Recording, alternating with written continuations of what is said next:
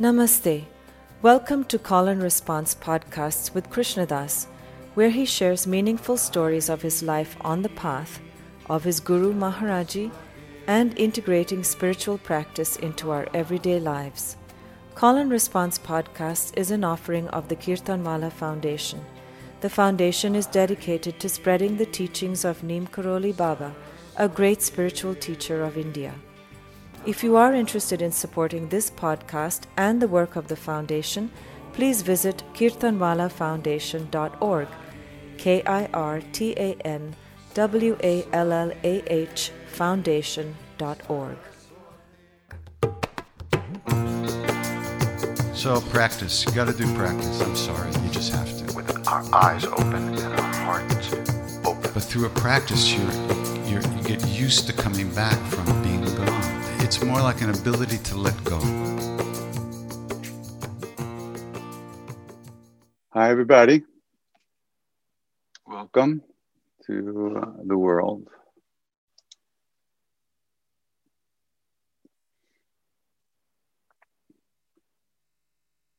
Resolution of any issue or any question that we have in our own minds is always to quiet down and listen to our hearts, feel our hearts, feel what our deepest feelings are. There's a lot of panic, a lot of anxiety these days, a lot of fear. But that fear does not touch us. It does not touch our true nature. So the quieter we can become, the less reactive we can become, the better it is.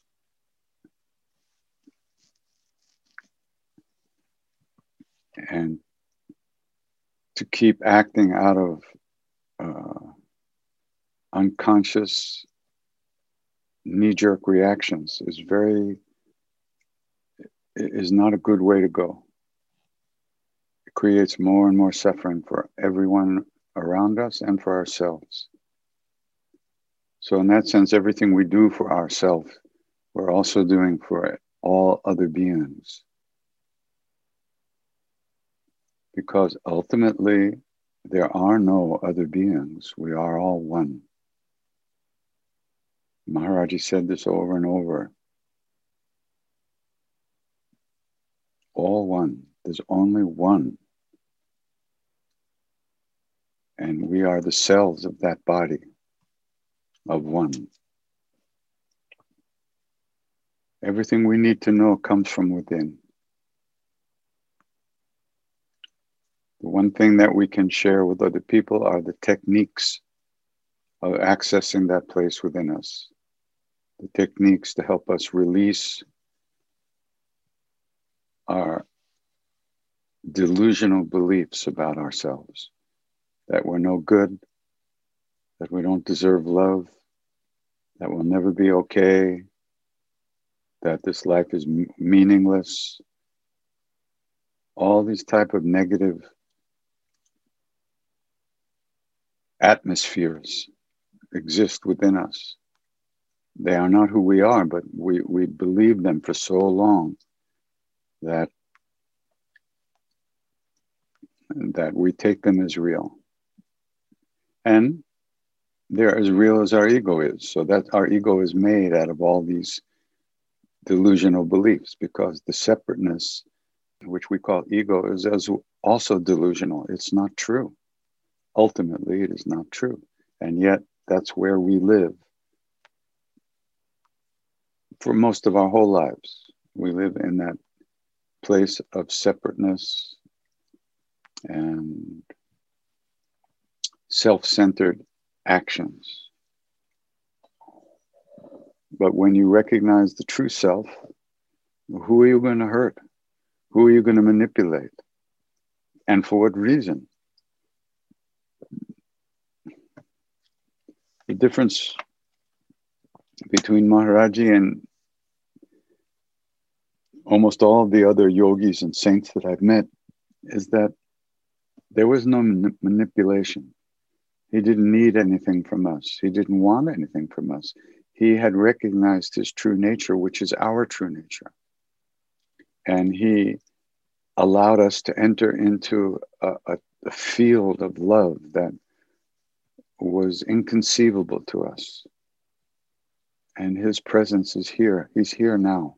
He's always here. But we don't turn towards him. We don't turn towards that place of love. And so we spin and spin and spin and spin and spin around. There's no way to find presence or being by, it's not like something buried in the ground that you can dig and find. But as you release the things that keep us believing the stories we tell ourselves, then the light of that reality can permeate us. It's always here. We're in it all the time. There's nowhere we can go where that is not here. And in these very, very, very, very painful and difficult times, it shows us how much work we have to do to make reality, to recognize that deeper reality, how important it is. That's why they always say, do practice when you can. Because there are so many times that come in life where we're unable to even remember what practice is.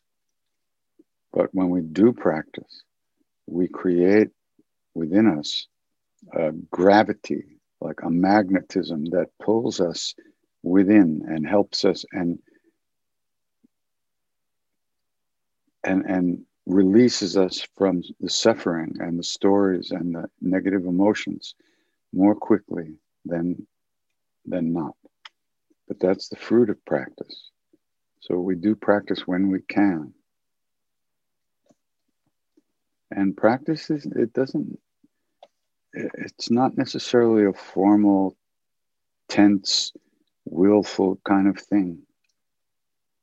It's a question of just bringing ourselves back to this moment and releasing the thoughts and stuff that pull us away and pull us out of ourselves. Again and again and again, until we actually don't get pulled out so much.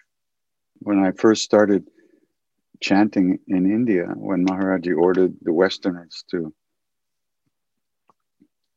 chant, I experienced the power of practice for the first time. And I saw the mantra, the name became home base, and thoughts just passed through the sky of mind, of the space, just like birds flying through the sky. And I didn't fly with them. I wasn't trying not to fly with them. I had been trying to pay attention to the chanting. And as that deepened, the thoughts just came through and they didn't grab me. And this is the way it is. But we are so habituated to identify and grab the thoughts that we don't notice a lot. One time, many, many years ago, when I was still in college, I took a humongous dose of LSD, which is what I did. I had to take enough LSD to have enough propulsion to get through the lower atmosphere of my neurosis and my fears and all my stuff. So I had to take a big enough dose to get me out into space. So I'd been out in space for like 2 days. And then I was lying on my bed, just at ease in my bed, just in this beautiful, open, relaxed space, present, love, sweetness, everything, happiness. And all of a sudden, I sensed something coming towards me from the distance. And what is this? What's happening? What's coming? Oh my God, what is this? And it came closer and closer and closer. And then as it crashed over me like a huge wave, I went, oh no, it's a thought. And then I was thinking, la da da da da da. And then after some period of time, it was leaving, like just like a wave recedes back into the ocean. It was dripping off of me. It was receding through me. And I went, no, don't leave. Back into space, back into the now. And then I had no sense of time, so I don't know how long. But then after some period, there was like, oh no, it's coming back. Another one. It crashed over me. And then I was thinking again. And for some period of time, I was thinking. And then, like I say, like the water of a wave recedes back into the ocean. It dripped off of me back into the ocean.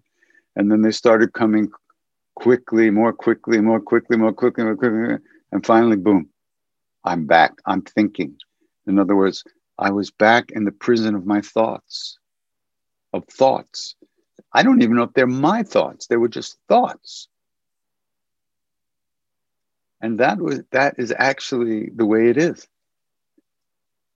Our thoughts come so quickly, we don't notice the space between them. There's always space between the thoughts, but our minds are so gross. It's like we don't see all the colors. We only see the big primary colors, big blasting colors. And that's all we see. We don't see the shades and the fading in, fading out of the other colors. And we don't see the space between the thoughts because we think we are who we think we are. Amazing.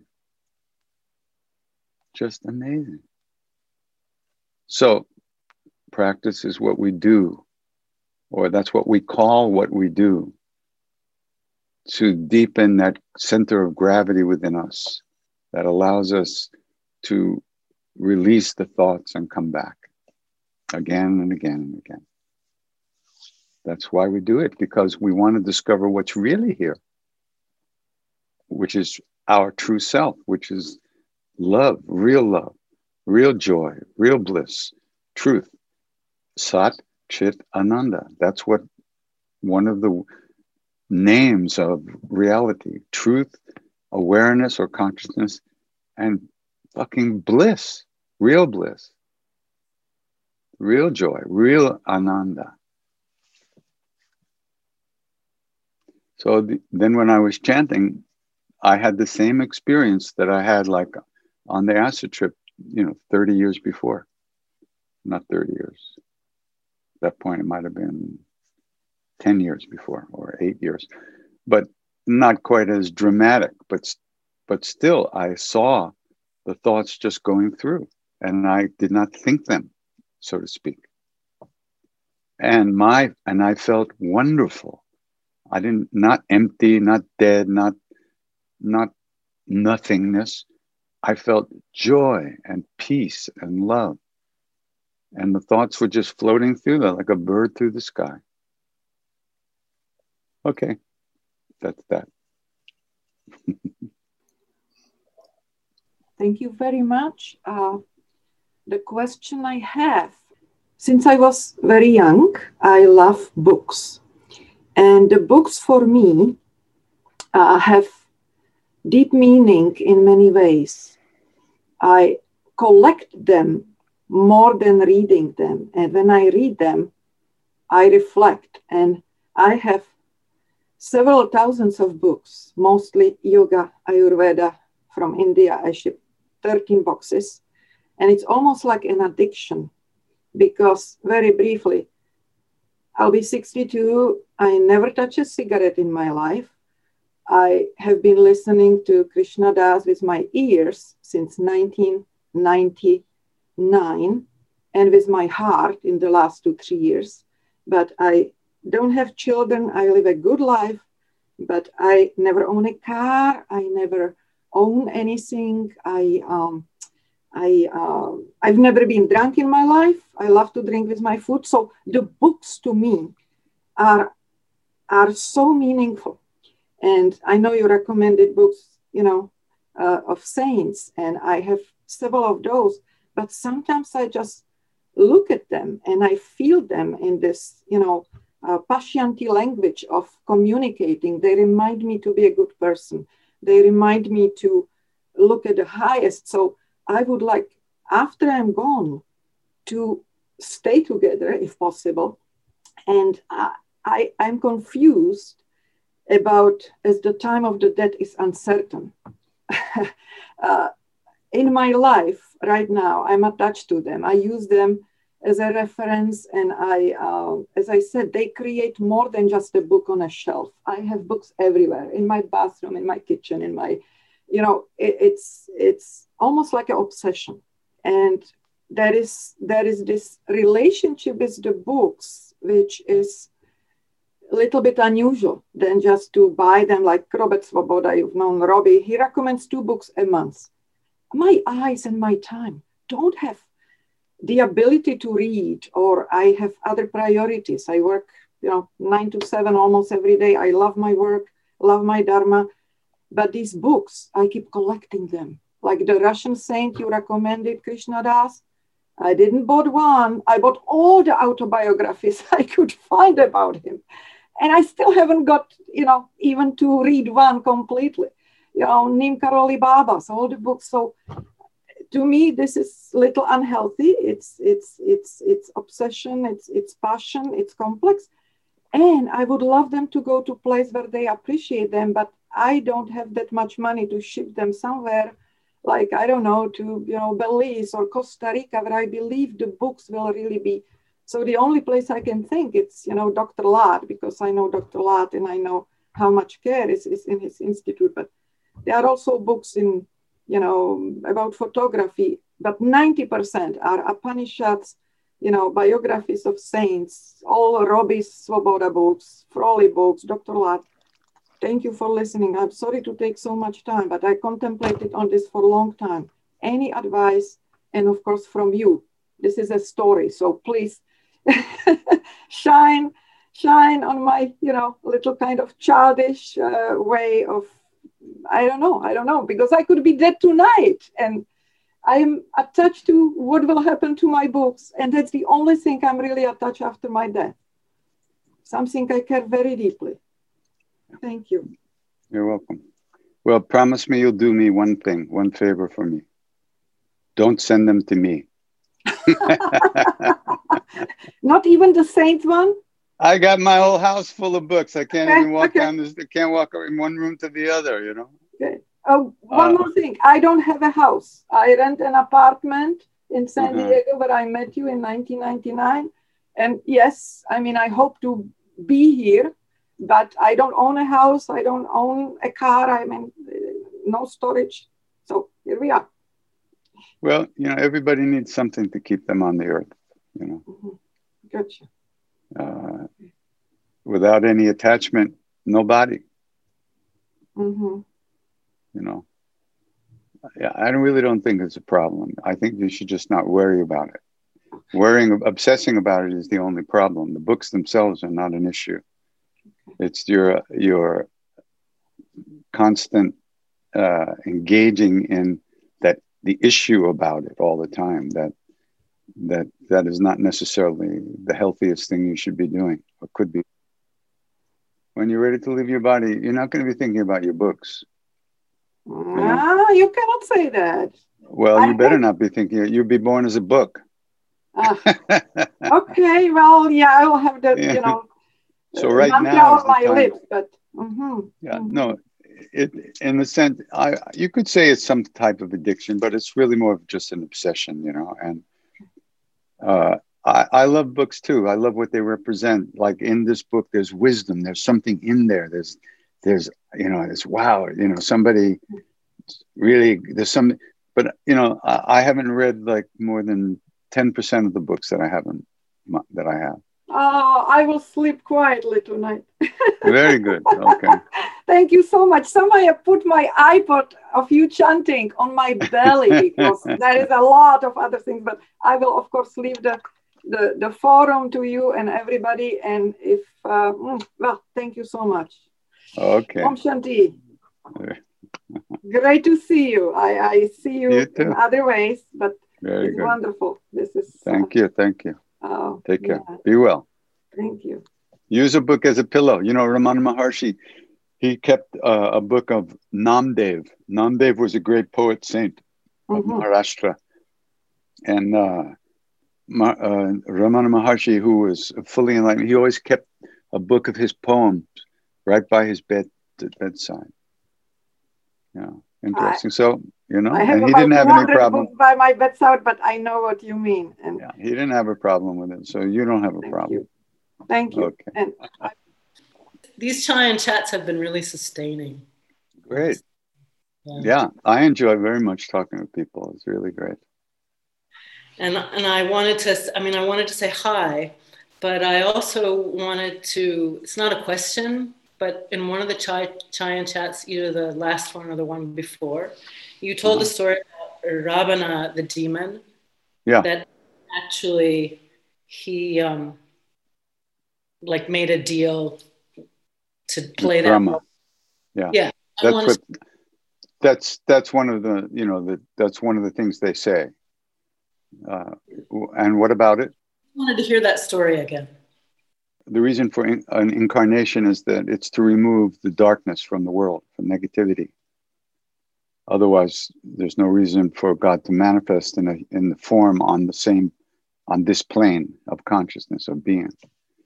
All right, this is all stuff that I've heard. You know, this is not from my own experience, but they say that everything we see, think, and feel, this whole world and all the worlds of creation are created for us to work out our karmic situation as individuals and as a world also, you know, the group karmic situation, which is made up of all the different individual karmas of every individual. And so usually it's towards the end of an era, end of one of the yugas, as you could say, the sun starts to set more further down in the sky, more shadow arises, more negativity. And so in order to cleanse the world of that negativity and beings of that negativity, they say an incarnation manifests in this world to do that. And this whole story of the Ramayana and Krishna's story, the Bhagavatam, the Mahabharata, Krishna Lila, and the Lila of all the avatars, they say that those stories are actually written by the rishis in order to facilitate the cleansing of negative karmas and allowing people to recognize their deeper nature and merge with the one, so to speak, and work out their karmic situation. So these dramas are created and all beings participate in them in their own way with different levels of awareness, of course. Most of us are just completely asleep, but there are beings who are awake. And so the way that story was written for in the story in which Ram would show up, Sita and Ram and Lakshman and Hanuman and the other parts of that incarnational drama would show up, was written, and they needed somebody to be the bad guy, you know, because there was going to be a war between the good guys and the bad guys. And this seems something that seems to be in every age. In other words, Krishna also was part of a great war between what they say is, you know, the forces of good and the forces of evil. And in the Maitreya coming Buddha, in the Kalki avatar to come, the same thing happens again, they say. If you read the Kalachakra Tantra, the story again repeats, where the demons gather their forces and there's a huge war between the good guys and the bad guys. Every age, it seems to be that negativity increases, and then there's a relief from it because of a divine incarnation. And so they needed somebody to play the bad guy. And the bad guy was not just some schmuck, you know. He had to have tremendous Shakti, because he was going to in Ravana's case, he conquered the world of the gods, the Indra world, Indra gods, the sun, the moon, the wind, Indras, you know, he conquered all that world. He was king of all that, as well as the earth. And so they needed somebody who could contain enough Shakti to do that. And so there was this yogi, they say that there was this yogi who, a great Siddha yogi, who had only 3 lifetimes left of tapas, that he was doing fierce practices, and then he would be released from, you know, into enlightenment. So Brahma came to him and asked him, you know, would you, how about this for a deal?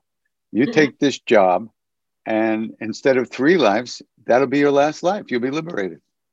And he said, hey, no, fantastic. So that being took incarnation as Ravana, they say. And, you know, let me recommend something. Robert Svoboda, a good friend of mine and an incredible being, written a whole bunch of books about Ayurveda. He's an Avedya, and he's also Jyotish, and he's written a bunch of books. On his website, there's a 4-part retelling of the story of the Ramayana, and it's exquisite, really exquisite. It talks about all the different forces at work and who is this and that, and I believe, I can't remember offhand, but there must be a whole section about Ravana also, but you'll love that. So the demon had to have the ability to win battles with the gods, not Brahma, Vishnu, and Shiva level, but the Indra level, Indraloka, what many times called the heaven worlds, the natural gods, the natural deities, the wind, the sun, the moon, etc. And so Brahma said, you know, Ram is going to shoot you in the heart, and that's it. You'll be liberated by dying by Ram's arrows. But the funny part of the story is that Ravana was obsessed with Sita. After he kidnapped Sita, he was obsessed with her beauty, and he was in love with her. And so he was holding Sita in his heart. So Ram couldn't shoot him there. So finally what had to happen is they got Ravana so angry that for one instant he forgot Sita, and at that instant Ram shot him with an arrow in the heart, and he was killed and liberated. So, you know, all of this, and I think Robbie goes into it also, the inner and the outer Ramayana, the inner story and the outer story. I mean, did that really happen? I don't know, but there's an inner Ramayana where the same thing is going on. For instance, Ravana had 10 heads, right? And each head represented one of the senses and the object of the senses, of that sense. There were 10 heads.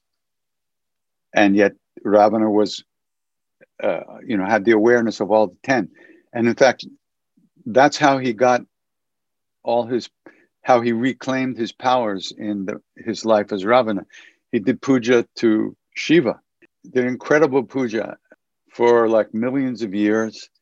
And at the end of 1,000,000 years, he cut one of his own heads off and offered it to Shiva. And when he was about to cut off his last head, Shiva said, all right. What do you want? And Ravana said, I want to be immortal. And Shiva said, sorry, can't do it. What next? And he says, well, if I can't be immortal, I don't want to be able to be killed by this and this. And he named everything in the universe except men and monkeys. Because he thought, humans, what can humans do to me? Monkeys, come on. You know, they're so low. They're so beyond, you know, below me. There's no problem. He mentioned all the gods. He couldn't be killed by this one, that one. But he left out men, which is why Ram had to incarnate as a man and Shiva had to come and manifest as Hanuman to work with Ram and accomplish the destruction of the negativity in the world. So that's more or less a basic story according to my own delusional capacity. I'm sure there's people with better, more accurate story, but that's the basic as far as I understand it. But recognize that's all happening within us. Also, our own senses and the awareness of the senses through the senses and our own inner reality needing to be freed from the obsession with the sense information and the identification with that information and thoughts based on what we see, think, and feel, etc. So the Ramayana is going on within as well. And Ravi talks a lot about that, Robert Swoboda. And anybody who listens to that will love it. So that's the story. That's as best as I know it. Have you read the Ramacharitamanasa, Tulsidasa's Ramayana? No. You'll love that book. That book is going to blitz your brain right out of its socket. And your heart will open and the tears will flow. There's nothing like that book.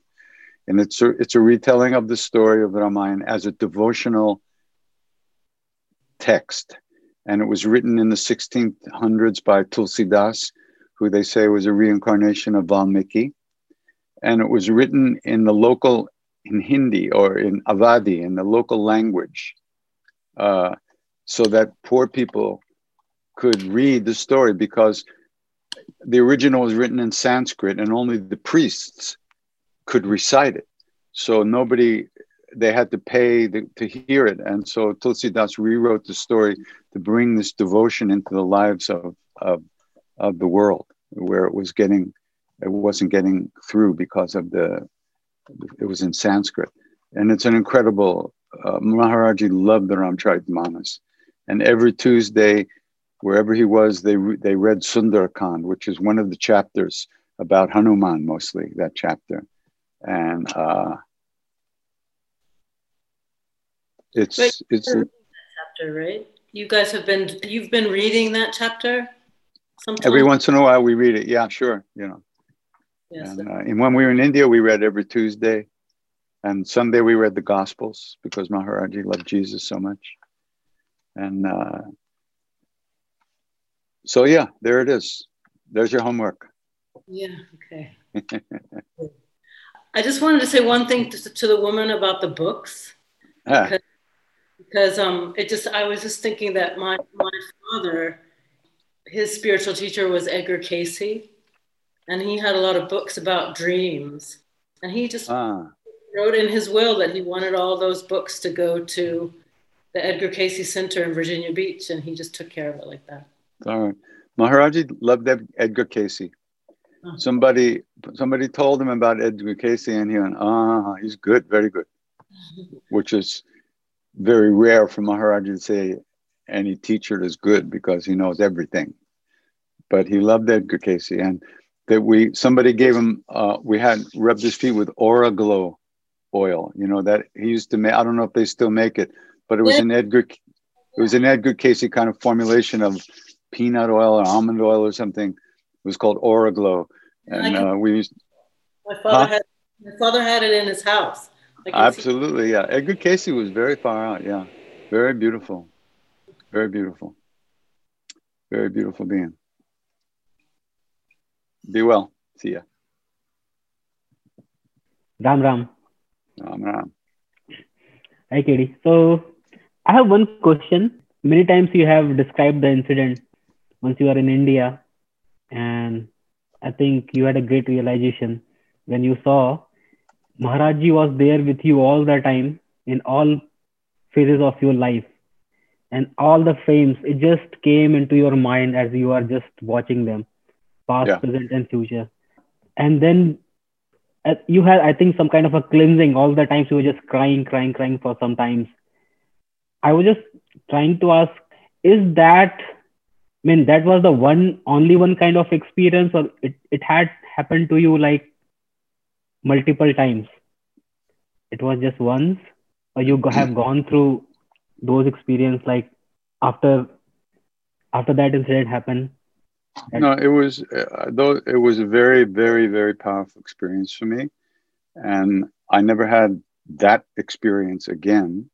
I had a number of other experiences, but that was that was part of one of the most powerful experiences of my life. Yeah, when I was in very, very bad shape, and that's when Maharaji came back to me. Not that he ever went anywhere, but I had closed myself off to him because whatever my stuff was all about. And that's when he came back to me. That's when he forcibly broke down the wall that I had built between us and showed me that he was always with me. So that was a beginning of the rest of my life, really. And that was in 1987. Okay. Yeah. You say rest of your so I think this phase, I think it was the beginning of this phase. Whatever the cleansing had to happen, it happened at that time. It saved my life. Let's put it that way. Okay. Yeah. Without that was what he did to save my life. Yeah. Okay. Yeah. And Siddhi Ma was a big part of that. She was right there. Oh, okay. Yeah. Okay. Thank you for sharing that. That incident, when you describe, I think I listened it many times, and it's like awesome. Because sometimes I felt that something was happening, not exactly that sort, but something similar kind of things I also experienced. That's why I thought of asking you. It just remained or okay. Thank you. Yeah. Good, very good. Yeah. Now, just remember, don't get stuck trying to compare experiences. Yeah, I know. From one person to another. You know, your way of opening has to be different than my way of opening. It can't be the same because you're you and I'm me. So you have to. One must truly trust and really get into one's own path and not be comparing what happened to another person, because it's another world, and your feelings, your reality, your life is going to unfold the right way for you, and so is mine. But that it won't be the same. It couldn't be the same. It might have the same effect, but the details of that will be different. So don't be thinking, oh, that didn't happen to me. Nothing, you know. That's just the ego, the neurosis taking over to put yourself down, and that's not useful at all. Very self-destructive. Okay. Yeah. Thanks. Okay. Thanks. Ram Ram. Namaste. Ram Ram. Take care. Hi, Krishnadas. Hello. Yesterday afternoon, with the long wait that many of us have been in, at around 5 o'clock, I'm like, oh my God, I hope Krishnadas has a chai and chat, because I don't think I will survive another day without hearing a new some advice. And anyways, and here I am. But I've been following you for, I think, 21 years, and this is the first time I ask a question, I'm going to make a comment instead, and it's because of the deep gratitude I feel today for the triumph of good over evil. That's what I'm going to say.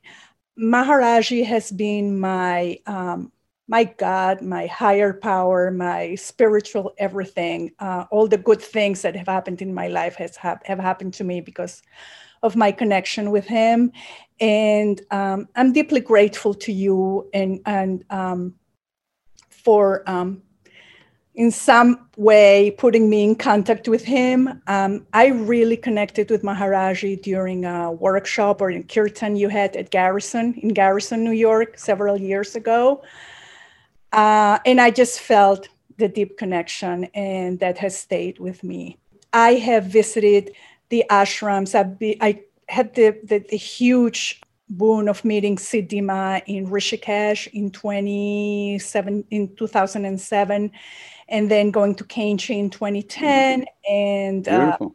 yeah, and I've been following you for many years. But frankly, since 2016, I've felt that all these evil forces have been ruling the world. And although I heard you say that many of these evil characters are no schmucks, I guess I beg to differ. We've had a real schmuckle brain, and he's going to go.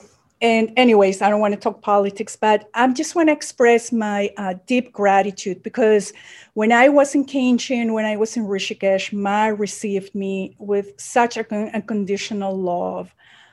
I've never felt that before or felt it since, but I have it from her and from Maharaji. And being in this chai and chat today is quite intense for me. And I just want to thank you. And yeah, and that's it. And I thank you. Thank you for doing these satsangs and these chai and chats and all that you do. Thank you. Hey, Krishnadas. I've been following you. I've been listening to your music for, 7-8 years now.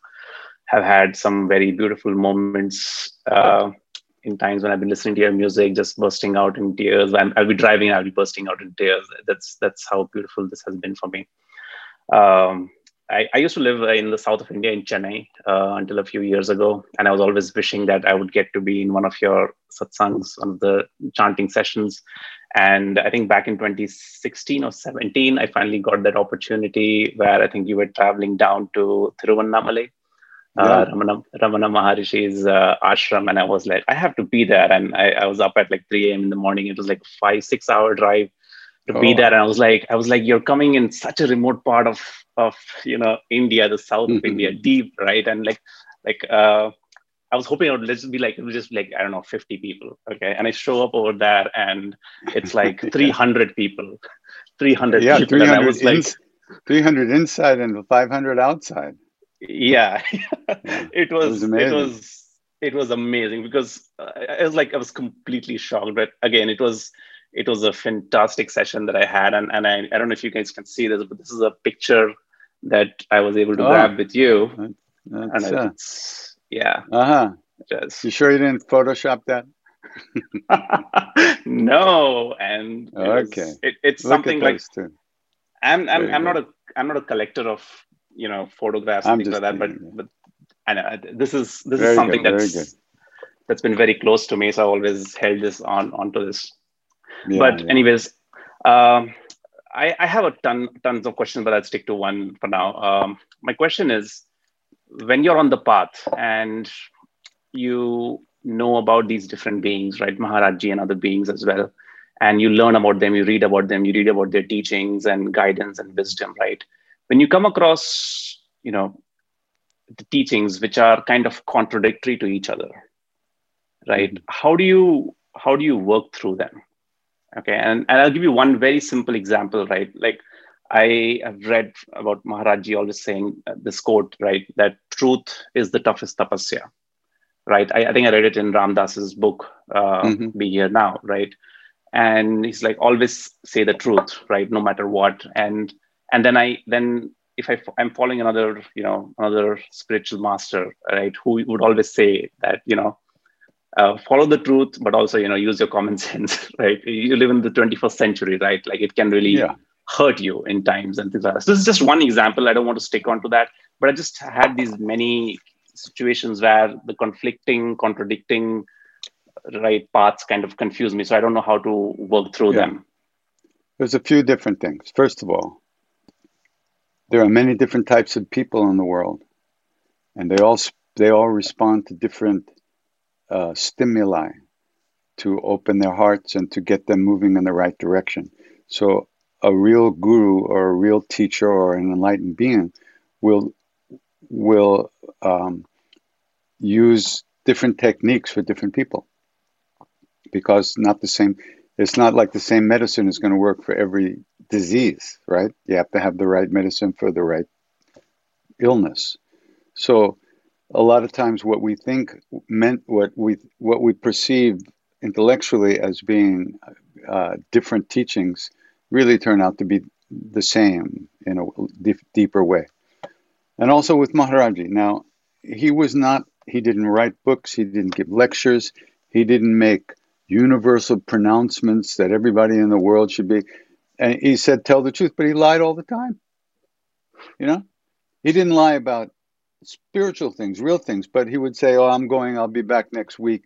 And he didn't come back for 3 months. So where is that at? But you got to understand, those teachings are designed usually for the person he's talking to. But then we hear them and we apply them as best we can to the rest of our lives. It's the spirit of the teachings that are important, not necessarily the words. For instance, when he says, tell the truth, you don't walk up to somebody and you say, you know, I think you're a stupid piece of shit and I wish you were dead. Just because you feel that way, you're going to tell that person that? Why would you do that? That would be hurtful. And besides, that's not the real truth anyway. That's your subjective emotional reality. So you have to use your own discursive ability to understand the teachings. And you take the ones that you feel are helpful for you. And the real saints, it's all the same thing. Give up selfishness. You know, treat other people with kindness, compassion, and consideration. It all comes down to that. How you could do that is very difficult. How you can achieve that means you have to overcome the delusion that you're a separate being. You know, that you're an ego. But we all think we are who we think we are. So how are we going to be freed from that? There's many different techniques for that, sure. And you use the ones that you feel are going, that you relate to. And so ultimately, doesn't it come down to trusting your own feelings? This teaching, I like this. So you try that. If it does not working, that's once again, you're listening to your heart. So whatever allows you to become a better person, that's what it comes down to. We're in society. We live with other people. Our whole lives are filled with relationship to everything. You have a relationship to those electric plugs on the wall in the back. Somebody put them there. Somebody generating electricity. They didn't come from nowhere. You're dependent on that. So you have, everything is interrelated. How do we live in this world without creating suffering for ourselves or others? That's what it comes down to. And so we each have to figure out what works for us, how we're going to achieve that kind of humanness that is so important. God is not somewhere up there in the sky. God's looking out of your eyes right this minute, but you don't know that. How are you going to figure that out? Well, you have to find a way. So you read about these teachers, you try to meet some teachers that seem to be okay and try their teachings, and you try to find a way to become a better person. And if everybody I say that to has a different image of what a better person is, right? So how can you tell that person, okay, push this button, that will make you a better you? No, it's a different button for each person. And that's the way it should be. That's the way it has to be. But on the other hand, the divine reality in each person's heart is exactly the same as every other person. But we're stuck in the level of differences. So whatever is going to help us overcome that selfish, self-centered way of living. But that doesn't mean denying yourself and denying your own desires. That's not reality. That's stupidity. You know, then you're denying who you are. You have to find out how to be who you are in a good way. Not to chop pieces of yourself off to fit some version of what you think might be holy. That's bullshit. So you have to be you, man. Nobody else. You're it. There's only one of you in the universe. And that piece of light wants to reunite with the supreme light, and eventually it will, as soon as you get out of the way. But how to get out of the way? Only by becoming a good human being, caring about ourselves and caring about others, and getting the strength to be kind and generous and compassionate. Most people think they're going to sit down and meditate themselves into some blissful state that will never go away. I guarantee you that will not happen. Ramana Maharshi had no idea about what was happening to him when it happened. But from the moment it happened when he was 16, he was never changed after that. His reality never changed. He was fully enlightened, fully freed at that moment. He didn't sit down in order to be that way. That experience was the fruit of his own tapasya in previous lives. It didn't come from nowhere. Nothing comes from nowhere. Everything has a cause. So if you want the effect to be that you're happy and free and loved and loving and kind, you have to plant the seeds for that. And that's the deal. I understand. Thank you. And Koi baat nahi. And if I may, just one quick one. It just hit my mind. I read in your book, right, that you wrote about you meeting a particular yogi in some jungles of India, in the forests of India, who was like 300 years old or something like that. 163. Yeah. What was that story about? I know about yogis and I've heard about, but actually knowing somebody who's met somebody, what is that story about?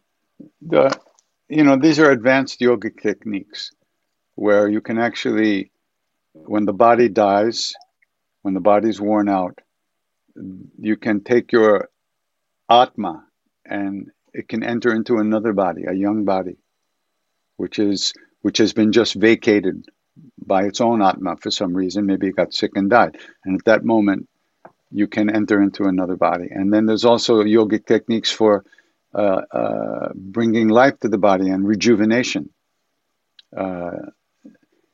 This Baba was in his third body, or second or third body at that point when I met him. And this is way above our pay grade. And it doesn't guarantee that this being was enlightened either, by the way. There's many, the path is long and arduous, and all we can do is the best we can do every life.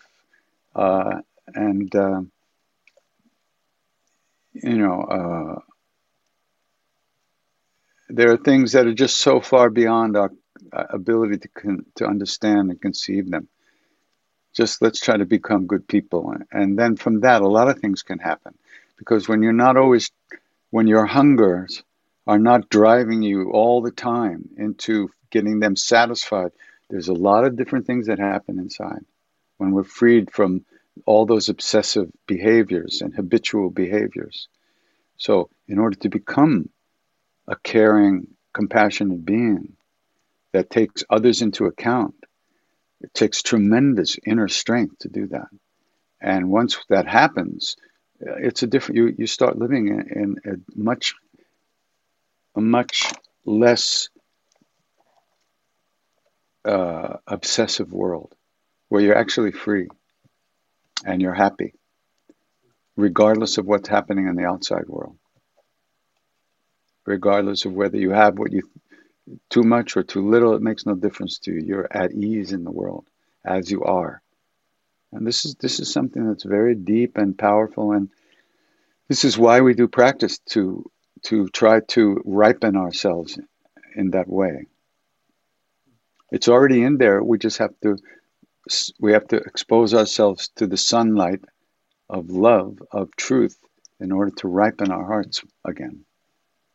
So, okay. Yep. Thank you so much. Namaste. Take care. You're still in Chennai? No, in fact, I'm in Texas right now, and I've been. Oh my God! You left Chennai for Texas? Kya baat? Paglo ho? Yeah, a little. But for 3 years, I've been trying to see if you're going to come down here, but you refused to. No, I didn't refuse. The people who brought me had many changes in their agendas, so they weren't able to bring me. But as soon as I can, I'll be down there. Okay, I look forward to that. Thank you. Okay, Ram Ram. Namaste. I need your help in. So I have a scenario here. After 12 or 13 years, in this lockdown, I have been with my parents, my brother, sister-in-law, and their son for like last 8-9 months. And it's sometimes I have been losing patience due to anything that goes in family. So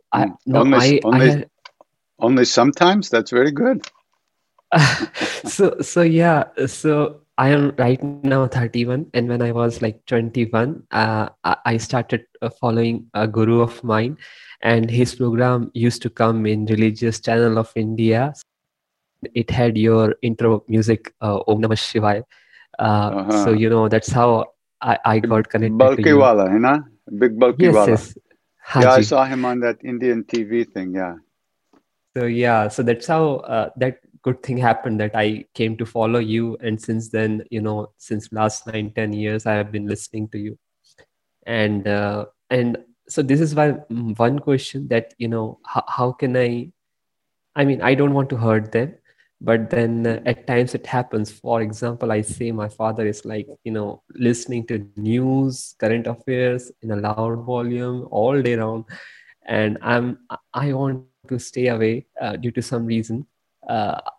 So there happens, debates happen between us and all those kind of things, and then he stays calm, but then I do not stay calm.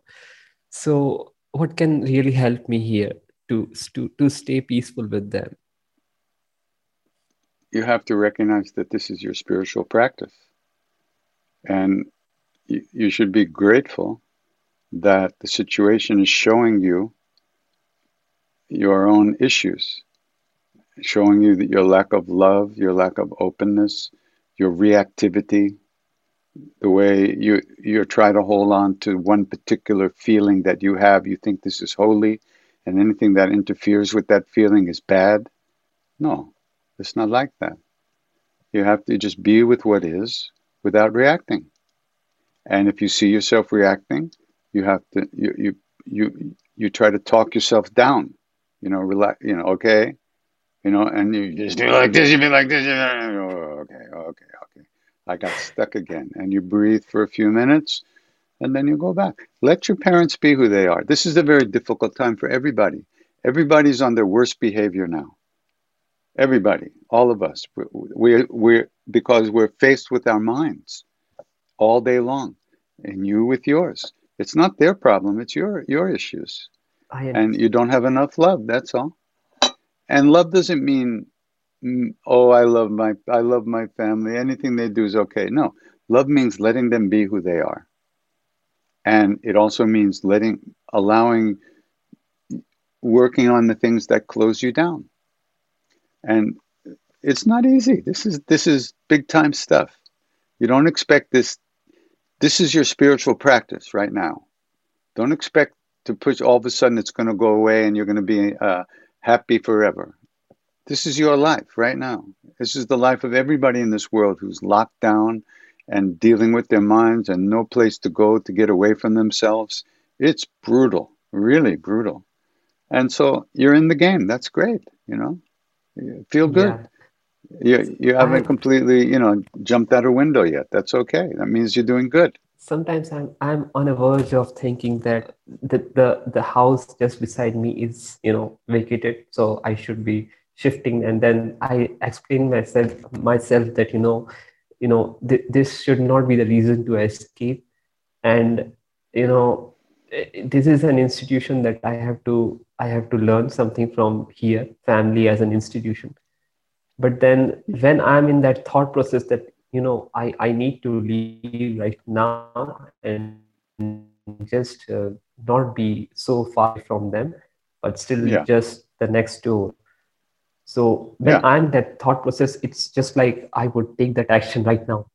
Right now it's easier for me to speak that, I explain myself, but when I'm in that thought process, in that extreme, it is very difficult for me to stop myself. Yeah, I understand. We get stuck trying to find a solution to the issue. Like, if I do this, Okay, I have to do this. No, I shouldn't do this. I should do this. No, I shouldn't do this. This is just, this is very normal, obsessive thinking about things, trying to work things out. But bottom line is you need to do what you have to do for yourself. Only you know what that is. Nobody can tell you. I don't know what it is. And if it means moving out of the house and staying with some friends or something, as long as you know, this is between you and your family and yourself. You know, what you want to do for what you think you have to do, what your family wants you to do, and what you think you have to do for your family. Yeah, only you know what it is. There's no quick answer. But the real point of it all is going through all this processing. That's the spiritual work. It's not like the spiritual work is later when you get to this place where you finally can close the door and be quiet. Your mind will be just as noisy, guaranteed. Yeah, it'll be less quiet in your ears, but your mind will be the same mess as is right now. There's not where you can go where it's not going to be like this. So, but even so, you just listen to your heart and see what's the right thing for you to do. And then do it and see how it works out. If you alienate your family, you know, Indian family it's very different in America, you know, very different. So I have no advice to give you other than find out what the right thing to do is. Look at Tarun. He left Chennai all the way to Texas. He left his family in Chennai to move to Texas, you know, which is, I can't even imagine not that there's anything wrong with Texas, but now, you know, he had long phone calls to his family and all this time, middle of the night. He just created different suffering for himself. It's always going to be suffering wherever you go, whatever you do. So you have to just figure out what is it you really feel you have to do. But don't think, the worst thing you can do is think that this is a waste of time. Yeah. Okay. This is not. This is good. This is real spiritual work. And every day you're getting lessons. Every day you're working on yourself. Every day you're seeing your stuff. This is very powerful time. And you're not failing. Nobody's failing. You're not failing. So feel good about that. And then do what you have to do. And then you'll have to deal with the results of whatever you do also. So don't think that, you know, you move over here and all of a sudden life goes away and it'll all be okay. No, there'll be a lot of other results from moving your ass over here. Yeah. So you have to, you know, just play it by ear every day. Be with it. Don't fight with it. Be with it. See what it is. It won't always be like this. And see how you can make it better for you, everybody, in the best way you can. But the worst thing you can do is think that this is a mistake and that this is a waste of time. No, this is really good work. And whenever you can, just sit down for 2 minutes and let it all just seep off of you. Like, you know, have you ever, I know how Indian people don't go swimming in the ocean, but if you're at the edge of the ocean and a wave comes over you, then the water seeps down and goes back into the ocean. So just sit a couple of times a day, just for 2 minutes. Don't try to do anything. Just like, and just let that wave just recede for a minute, because that's mind training. That's meditation. But if you try too hard, the wave, you'll hold on to the wave. You won't let it go away. So just let it drip off of you, all the worry, all the thoughts, all the anger. Just 2 minutes, just let it be. And then as many times as you think about that in the day, just sit for a short period of time. Anyway, that's the deal. So good luck. All the best. Namaste. Bye. KD, during the COVID quarantine, we spent a lot of time in a small apartment in Bogota. The place was very near to the military hospital, and there were times where the atmosphere of collective fear was very intense and palpable around the neighborhood. Several times we sat down and sang Hanuman Chalisas, and that really helped us all. Then other nights, we used to gather in darkness and listen to Shri Bajrang Ban. That tune specifically had unique resonance during that time when fear was around so intensely. Can you share with us a bit more about the story behind the Shri Bajrang Ban? Well, Bajrang Ban is one of those great mantras, long mantras, that to Hanumanji. And they say that the Bajrang Ban is what the sadhus sing in the jungle when they get scared from wild animals or whatever. They'll recite Bajrang Ban. Ban means arrow or weapon, and Bajrang is Hanuman. So it's called the arrow of Hanuman, or the weapon of Hanuman, to destroy fear and all those things. And it's a very powerful practice, very powerful. And there are some very powerful Bij mantras in it also, which should be pronounced correctly if you can. I tried to pronounce them the way I was taught, and I hope they're correct. And those Bij mantras are very powerful in themselves. Hung, hung, hung, Hanumanta Hitile. So those are mantras to really overcome inner reaction and fear and stuff like that. Very powerful practice. It's a practice for Hanuman, the protector, who protects us from negativity, outside and inside. Of course, inside. So it's a very powerful practice. Two different. The old Baba in the jungle had me recite that, and Siddhi Ma also asked me to recite that every day. So it's a part of my practice every day. Just like the Hanuman Chalisa. In fact, Ma said to me, she said, no doubt Hanuman Chalisa has done so much for you, but don't forget Bajrang Ban, she said. So it's very, very important part of our practice, our lineage practices, to Hanumanji. And so that's it. Keep chanting. I think you may have answered my questions when you were speaking with Tarun and Sumit. I find myself hooked by this feeling of betrayal in a particular relationship.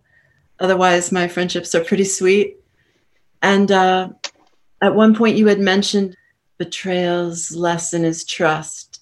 And the lesson of betrayal is trust, yeah. It's trust. And the way in which I initially interpreted it was that if I were in a situation in which I was feeling betrayed, it's that ultimately I had betrayed myself. In this situation, I'm not quite sure how to see it, and I wondered if you could speak further on that teaching. A lot of times in our relationships are based on you watch my back, I'll watch your back. You support me, I'll support you. So it's a business relationship after all, isn't it? And then somebody finds somebody else to support or doesn't like something you do and you feel betrayed. But the relationship was put together as a business deal.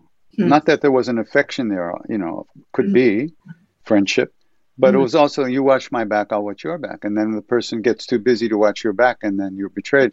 But you were giving yourself away in the first place. Okay. That's the betrayal of your heart, your own self.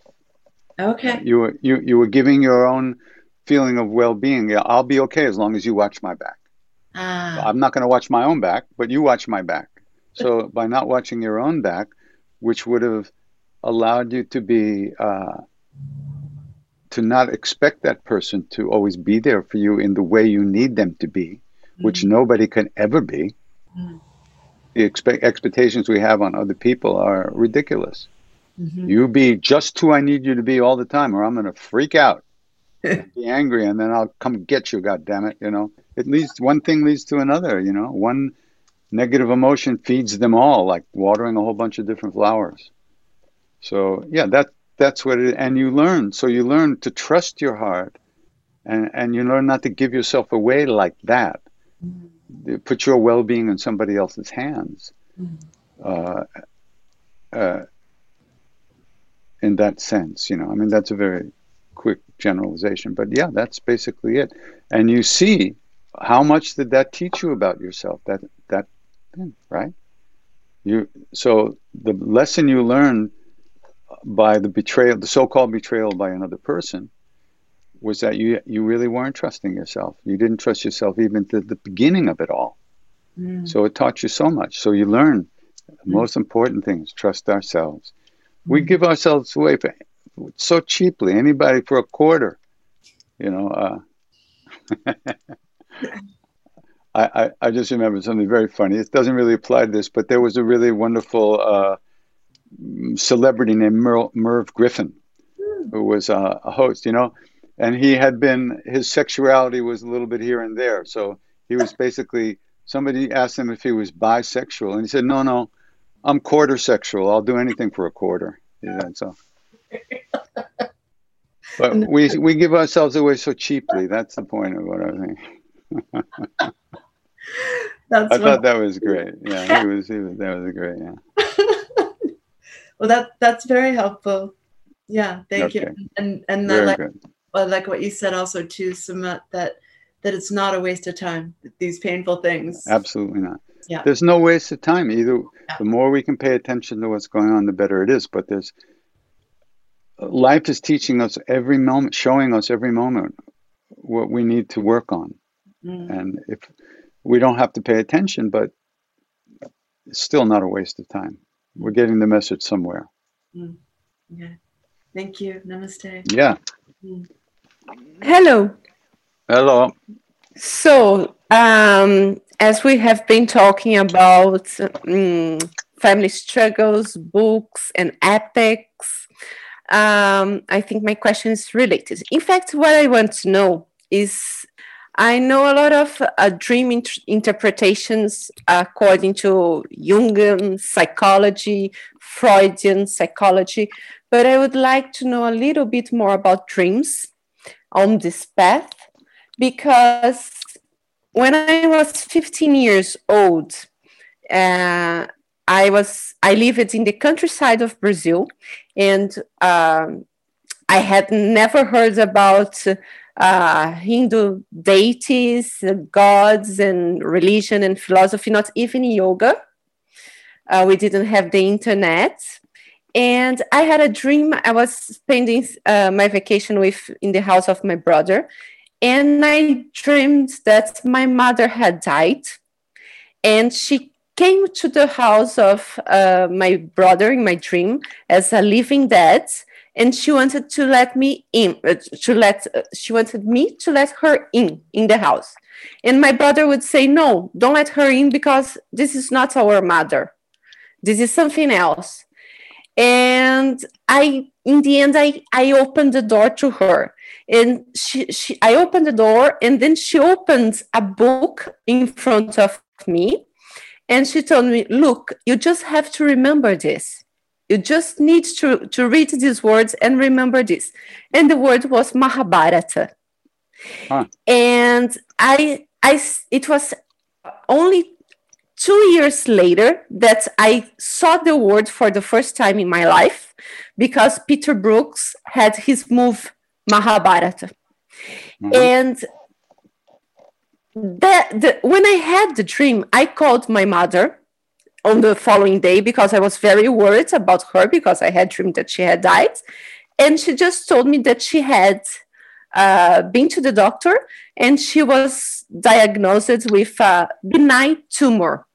It was okay. She would have an operation and everything would be okay. During my life, I forgot about this dream, but I clearly had two revelations about the dream. One is that first I married a man named Krishna. So I found a Krishna in Brazil, which is very difficult. People have very difficulty with his name. And my name is Neone Cristina. So they say, Krishna, it's the same name, because they cannot hear the difference, really. So the first thing is I married Krishna, right? That is related to the Mahabharata. And the second thing is that when I went to live in India 5 months after I was there, I was diagnosed with the same benign tumor that my mother was. I had the same condition, and in a week, I had to have an operation in India. It's obvious, the connection, but I still think that this is very superficial for a very strong dream, especially because I woke up, I remembered the word that is so strange, so long, and it took me so many years to see this word in real life and to connect it to it.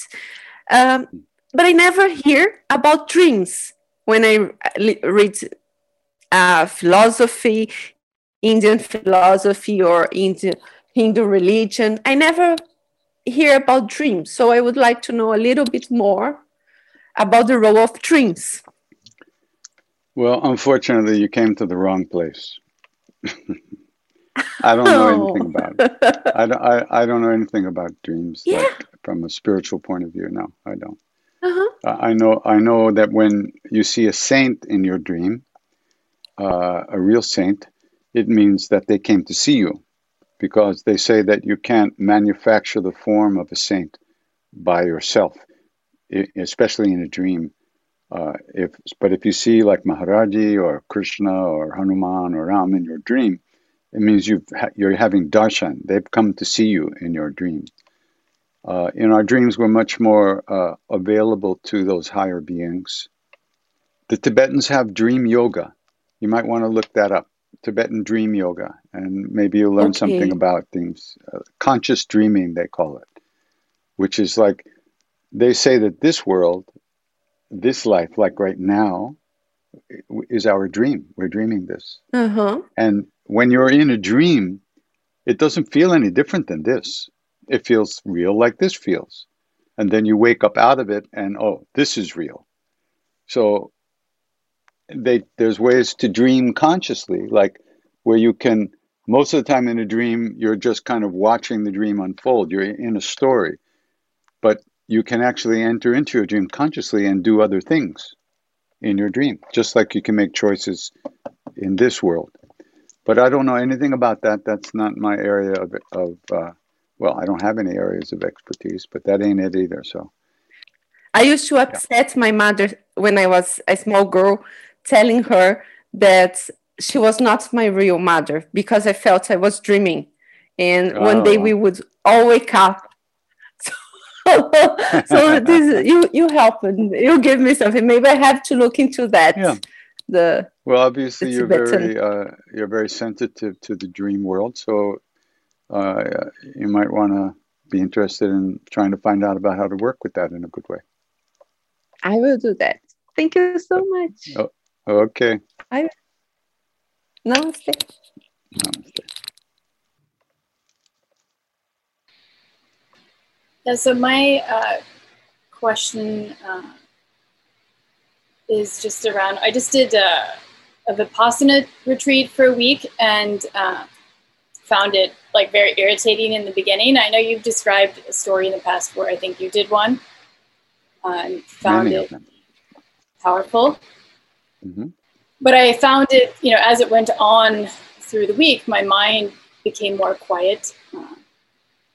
And I felt an inner calmness. And I guess my question is, one question around that. So how do you approach it when you go into such a retreat? Like, have you ever felt that before, that sort of irritation or frustration in the beginning? All the time, every day. Yeah, sure. I mean, you're seeing your mind and your inability to do anything about it the way you usually think you could do something about it, which you can't anyway. And it's very frustrating and very painful to see how helpless we are, how helpless we seem to be. But as the practice goes on and you do what they ask you to do and you pay attention to it and you start to feel the effects of calming the mind and disentangling yourself from your thoughts, from the identification with your thoughts. the thoughts, you bring awareness to the thinking, and it's no longer just total reaction, unconscious flow of thought. You're actually with it. You're seeing it. And our first reaction is probably frustration and a sense of, I can't do this. This is bullshit. I'll never be able to do this. But that's just another thought, isn't it? And you were caught by that sense of frustration, which you took as real. And at that point in your practice, you weren't present enough to see it clearly. It got you. Now, if that thought arose again on the 9th day, it would have been a very different situation, because you were calmer, more aware, and you had got better at the technique that you were being taught. You were practicing the technique, and the technique was doing its work. And so it's quite, and if we paid attention to how stupid we are every day, we'd be frustrated all the time. But we don't pay attention. We're lost in other stuff. But if we were trying to pay attention, we would be amazed at how out of control we are, and how we have no ability to calm ourselves down, no ability to quiet our minds, no ability to open our hearts. And we're always looking for something outside of us, a button to push to make it okay in there. So when we see that stuff, it's very humiliating to ourselves, because we think we're so on top of things, and we're not most of the time. So yeah, that's a great, and that the fruit, the seeds that you planted by doing that practice are with you all the time. They will influence your devotional practices. It stays with you. It's not like it's something else in a little room over there on one side of your head, and no, it's part of your life now. And the quietness you felt in the mind, and the way you were able to do that, that's with you. That's there, no matter what practice you do. It'll give you a better ability to not waver when you're doing like a devotional practice. You'll be more present, because you just cultivated that. We did 5 10-day courses in a row in Bodh Gaya at first. Yeah. In 1971, and that's when I met Sharon at my second course. She arrived, Sharon Salzberg. So, and Joseph Goldstein had been there for like 300 lifetimes already. So, it's a great, very powerful practice. It's an excellent, powerful technique that you can always use to calm down. It cuts through any kind of bullshit you're telling yourself about yourself at any time. Sometimes with our devotional practices, I'm not feeling any love, this is terrible, and then we just all yada, yada, yada. But you do one of these Buddhist meditation practices, cuts right through all the nonsense very quickly. And that's a great ability to have. Did the teacher sit with you when you were doing the Vipassana Govinda? The first 10 days was Manindraji, and then the next 4 days were Goenkaji. And I don't know if he was there for every single session, I can't remember, but mostly he was there, yeah, sitting with us at that time while we were practicing. Kind of guiding you, but... No, I don't know about that. That wouldn't be his reality. He'd be just doing his practice.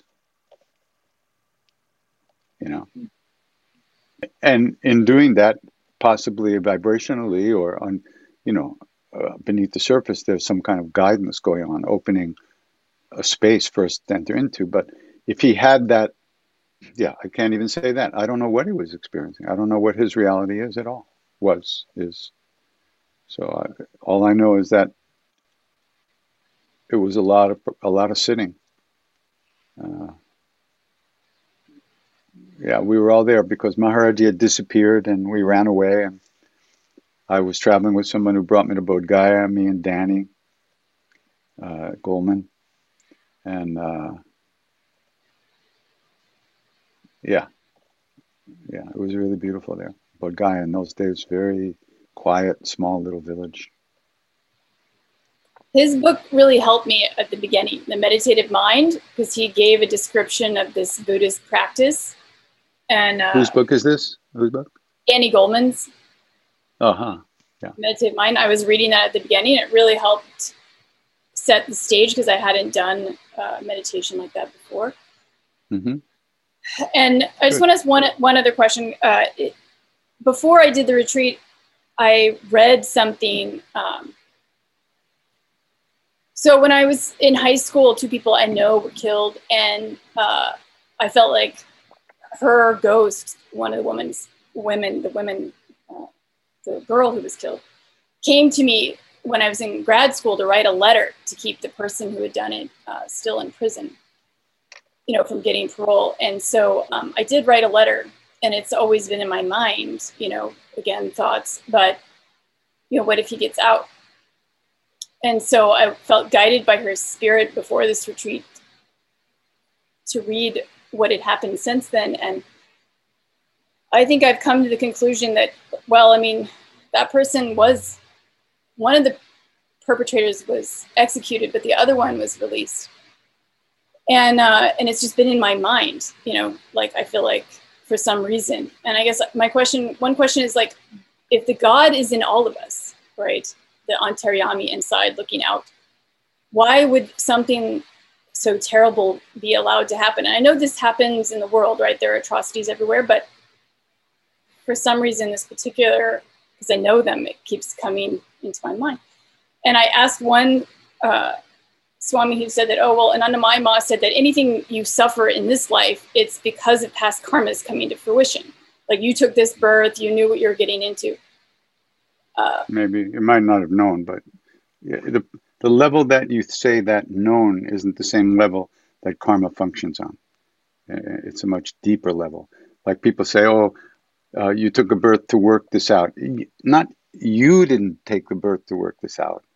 Your karma's created this birth for your soul to take this form to work out some karmas. It wasn't your decision. It's a mix-up of levels. Just set that straight. You understand what I said? Yeah, somewhat. There was no Jennifer before you got born. Your soul was here and your karmic package was here. Jennifer was created from your karmic package for this life to be you and work out whatever else you can work out. And when you die, your ego, Jennifer, will be gone, but your soul is still here. And so is your karmic package. And whatever's left will create the next manifestation for itself until there's no karma left and you merge into the one. It's not, the soul is never born, never dies, but it puts on different suits of clothes on its path back to itself, so to speak. That's what they say. Personally, I don't know, but that's what they say. So I guess mentally, just how does one deal with that these things happen to people? All I can find in my mind is just that maybe they're demons or maybe there was past karma they had to work through, whatever. Yeah, very easy. You know what metta meditation is? Yes. That's what you do. You can't figure it out. There's no where you can possibly understand the why of it. All you can do is open your heart and offer that kindness, compassion, and caring for all beings, for the ones who suffered because of this and the ones who suffered because of that. And the ones who have suffered from the actions they're creating right now, the way they will burn for lifetimes. We don't want them to burn because ultimately they're a part of us. Ultimately.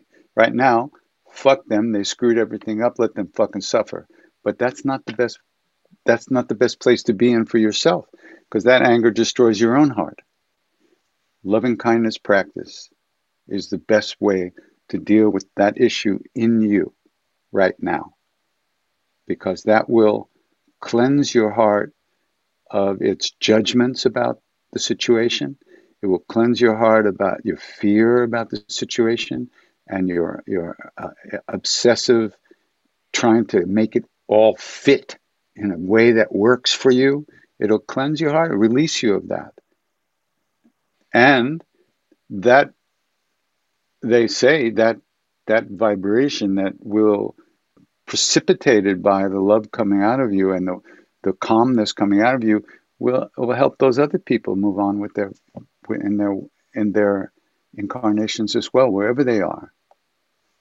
You know, as Bob Thurman says, there are no dead people. There are no dead beings. Bodies come and go. And that's a very extreme thing to say, because everybody's, you know, we're all identified with our stuff and our bodies and our thoughts. But he's pointing out that, you know, just because the body goes doesn't mean you're dead. There's no beings die. You never die. The soul is eternal. It doesn't come, it doesn't go, it can't cut it, can't wet it. It's here. It's reality. And it puts on different suits of clothes to work out the karmas that the other suits of clothes have created over the millions of lifetimes. And whether to try to figure out why, it does nothing but fuck yourself up, plain and simple. There's no saint will ever encourage you to figure out why. Ramana Maharshi would say, who's thinking this? Maharaj would say, just do Ram Ram. Buddha would say, offer loving kindness. So those are the three options that are open to you. Anything else is just mental masturbation, which will just hurt you. And is hurting you, and all the time, when not just you, everybody, when we try to think, why does this happen? Why is this person doing this? And it's above our pay grade. When you're God or enlightened, maybe we'll know, maybe we won't. But who knows, you know?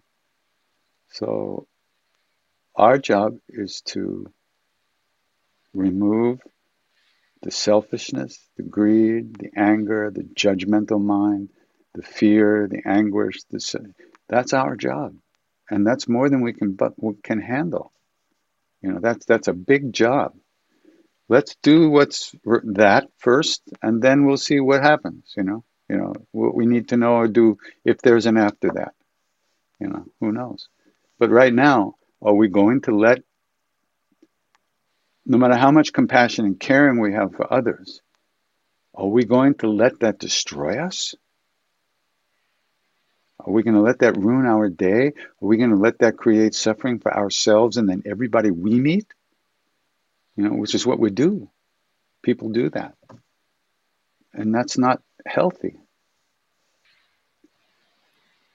I know Nina had told me before, you know, the City Ma said to chant the Chalisa, you know, just keep chanting it. And I did that for them. And you've taught that too, you know, it can reduce suffering, right? Well, for sure. I mean, what it really does, we don't know. But when we're opening our hearts to Hanuman or Maharaji and chanting the Chalisa, we're certainly not sitting around worrying about who's doing what to whom. At bottom line, we're not out robbing banks. We're chanting. So that's good, probably, right? You get hurt trying to rob a bank. Probably won't get hurt chanting the Chalisa. Unless the house falls on you, and then you'll do it more next time. Thank you, Ram Ram. Okay, Ram Ram. Greetings from Long Island, New York. The things that I've been listening to today in regards to what I wanted to address, the themes that have been coming out, the theme that's been coming out to me is about trust. And my therapist and I have an ongoing joke, the meme that she says you have to trust people, and the meme shows a door with a cactus on the doorknob, and up top it says, it's open. And that's where I've kind of been. And I have found myself, you know, I'm teaching in that school, teaching music to special ed kids. And by the time I come home, I'm wiped. And I do about a half an hour of my chanting practice. And then I'm like just like waiting for it to be time to go to bed.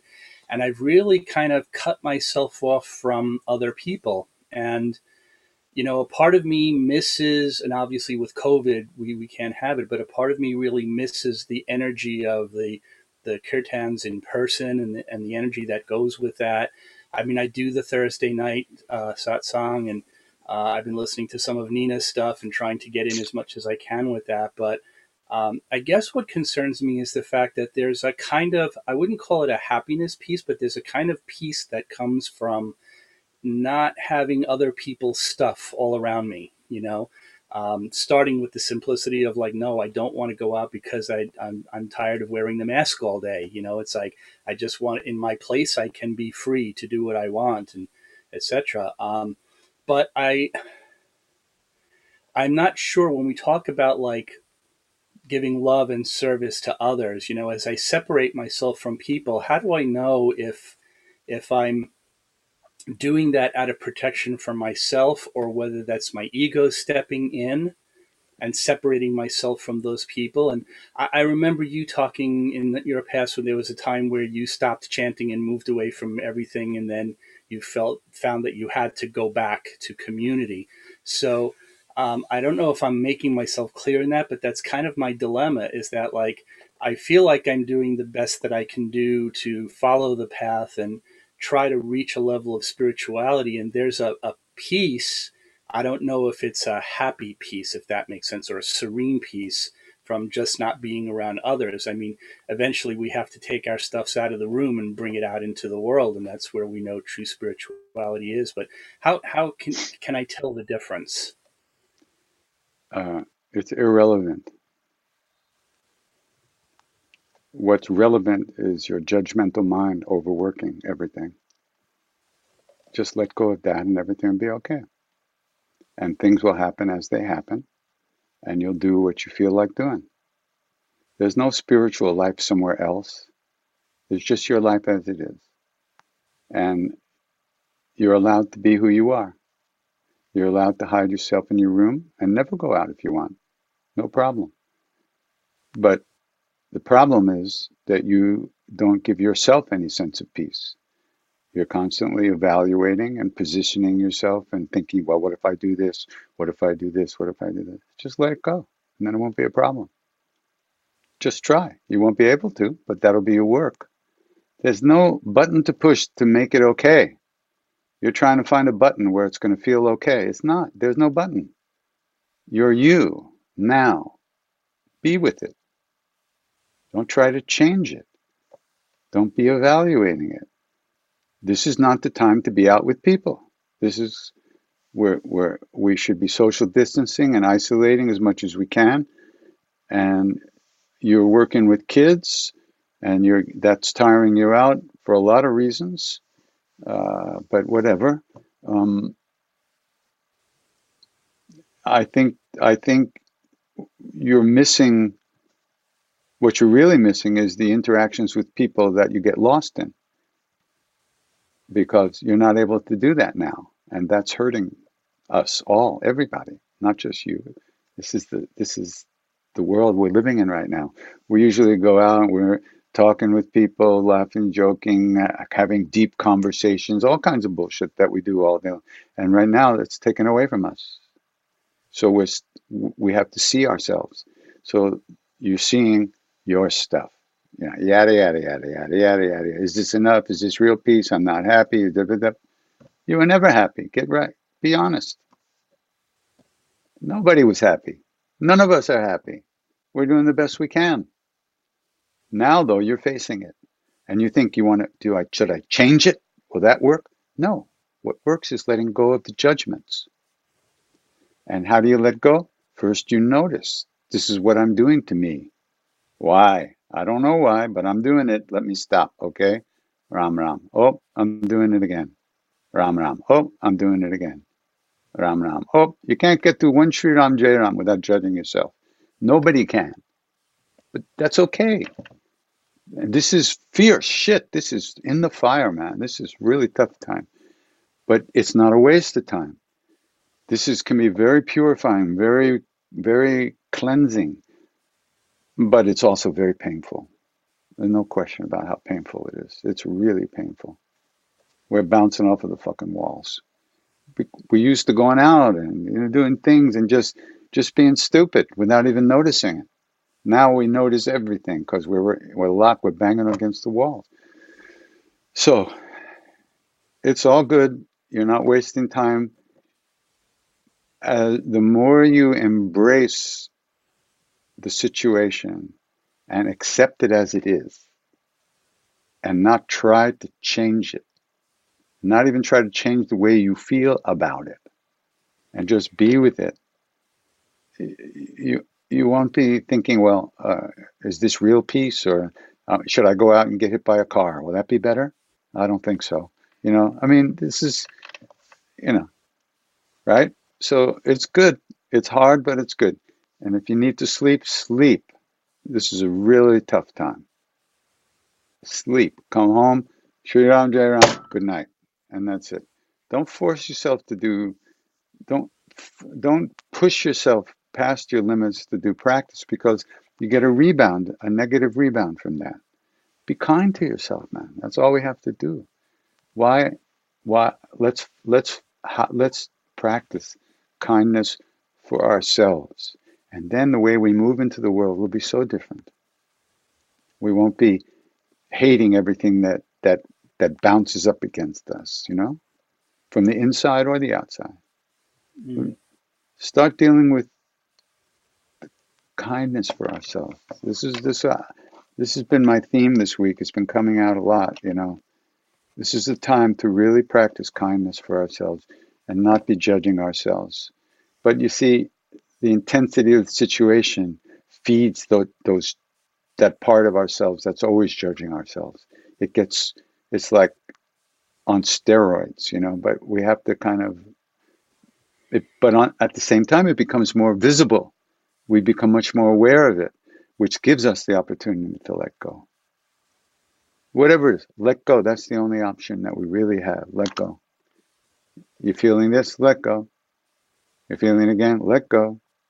Keep letting go and coming back to something, whether it's the breath or the name or something. It's the practice of letting go that is ultimately going to liberate us.